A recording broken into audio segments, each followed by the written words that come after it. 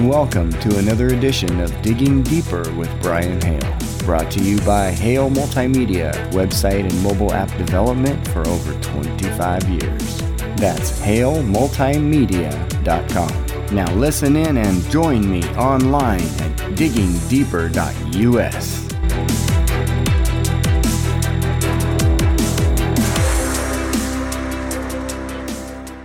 Do we have a pandemic of the unvaccinated?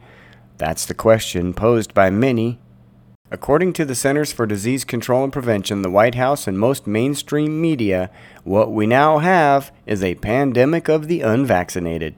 According to the official narrative, 99% of COVID-19 deaths and 95% of COVID-related hospitalizations are occurring among the unvaccinated.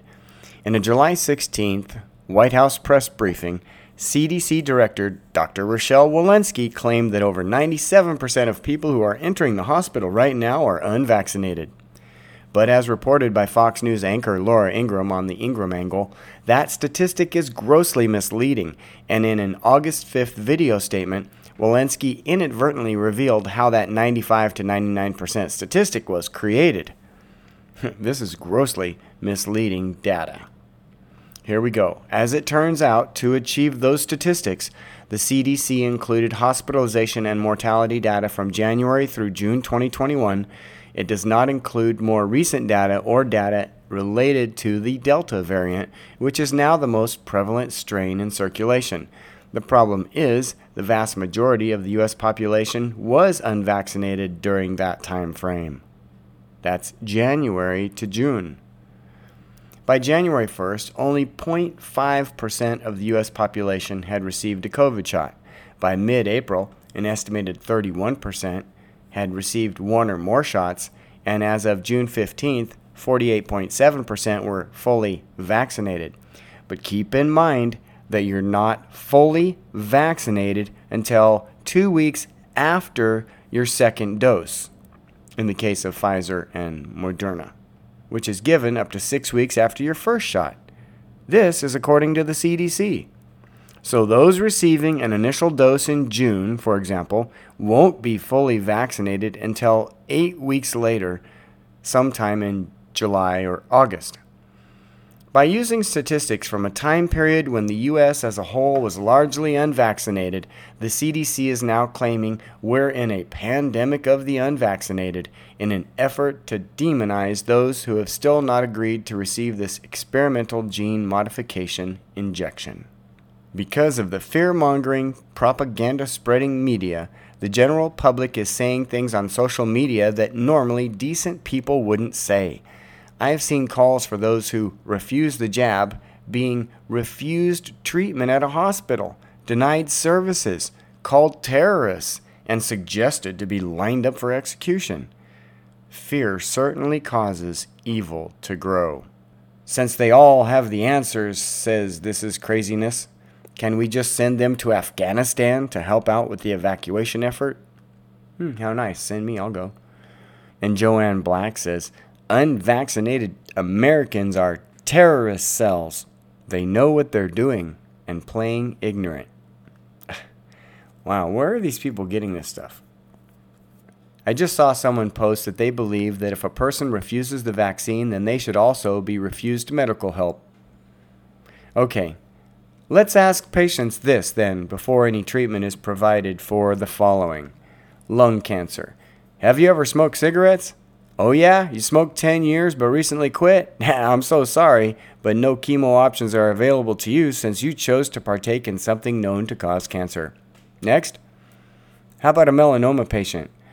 Did you always wear sunscreen when you went outside? Oh, you wore tanning spray instead? Sorry, no treatment for you because you chose to do something that has been known to cause skin cancer. Next. Obese diabetic.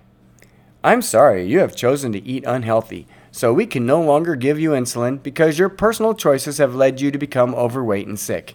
You should have eaten more salad. Next. Car accident victim? Did you wear your seatbelt? Oh no? Sorry, bleed out. You know better than to take that risk. It's the law. Next. College kid. with a STD? That's a sexually transmitted disease, for those of you who might not know that. Did you use protection? Oh, you didn't feel like it, huh? Well, sorry, can't help you. You didn't take the preventative measures suggested by the CDC to avoid this sickness. Next. No healthcare provider should ever say these things, because it isn't your place or my place to tell someone how to live or to deny them care when they get sick. God gives us personal choice. It isn't anyone on earth's job to take that away.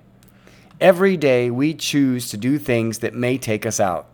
If you decide unvaxxed people don't deserve treatment, then it should go for illness around the board, right? They're all preventable. Diabetes, obesity, cancer, heart disease, they're all at epidemic proportions. Hundreds of thousands of people are sick because of lifestyle choices. To deny anyone medical care sounds insane, right? Apparently, some people are just that petty. So go ahead and wear that mask after putting that cigarette out because you care about your respiratory health. And eat that cake before your next dose of insulin, right on. And go ahead and consume that fried chicken with 90% blockage. Just eat it up. If you think I sound ridiculous right now, that's because this debate is absolutely ridiculous. I think it is great that we have a vaccine as an option if you want it. If someone doesn't because they don't feel it is right for them, that's understandable too. It's not a sure thing. It's not well known. It's still in testing phase. It's all new territory. Grace is required here. We are all dying from the moment we take our first breath. Does medicine have a place to help people get well? Yes. Thank God for it. Will it save you from death? No. It is a debt we all owe. So leave people to make their own choices about how they want to live. If you choose to be in the medical field, you have chosen to help sick people no matter how they get sick. And hats off to so many men and women who do just that. But if you don't want to help everyone, then you need to find a new field of practice. I certainly don't want to see someone when I'm sick who thinks certain groups of certain beliefs, certain opinions, opposite of mine or not, don't deserve health care. I mean, shame on you. So let's define this report. Firstly, as Laura Ingram pointed out, the average is spread from January to current. So the first half of that time period, there were little to no vaccinated persons. This would cause the data to be completely skewed. So look at their definition. The CDC is now listing vaccinated COVID-19 deaths as unvaccinated deaths if they die within 14 days of the vaccine. Did you hear that? They're not classifying it as a death from the vaccination. They're classifying it as a death from COVID after they've gotten the vaccination. Yeah, you heard that right. Anyone who has not been fully vaccinated will fall into the unvaccinated category. Anyone who dies in the first 2 months of getting the shot is considered unvaccinated, so therefore it counts as an unvaccinated death. And this is ridiculous. You can see this article on our blog at Digging Deeper. Just click on the news tab.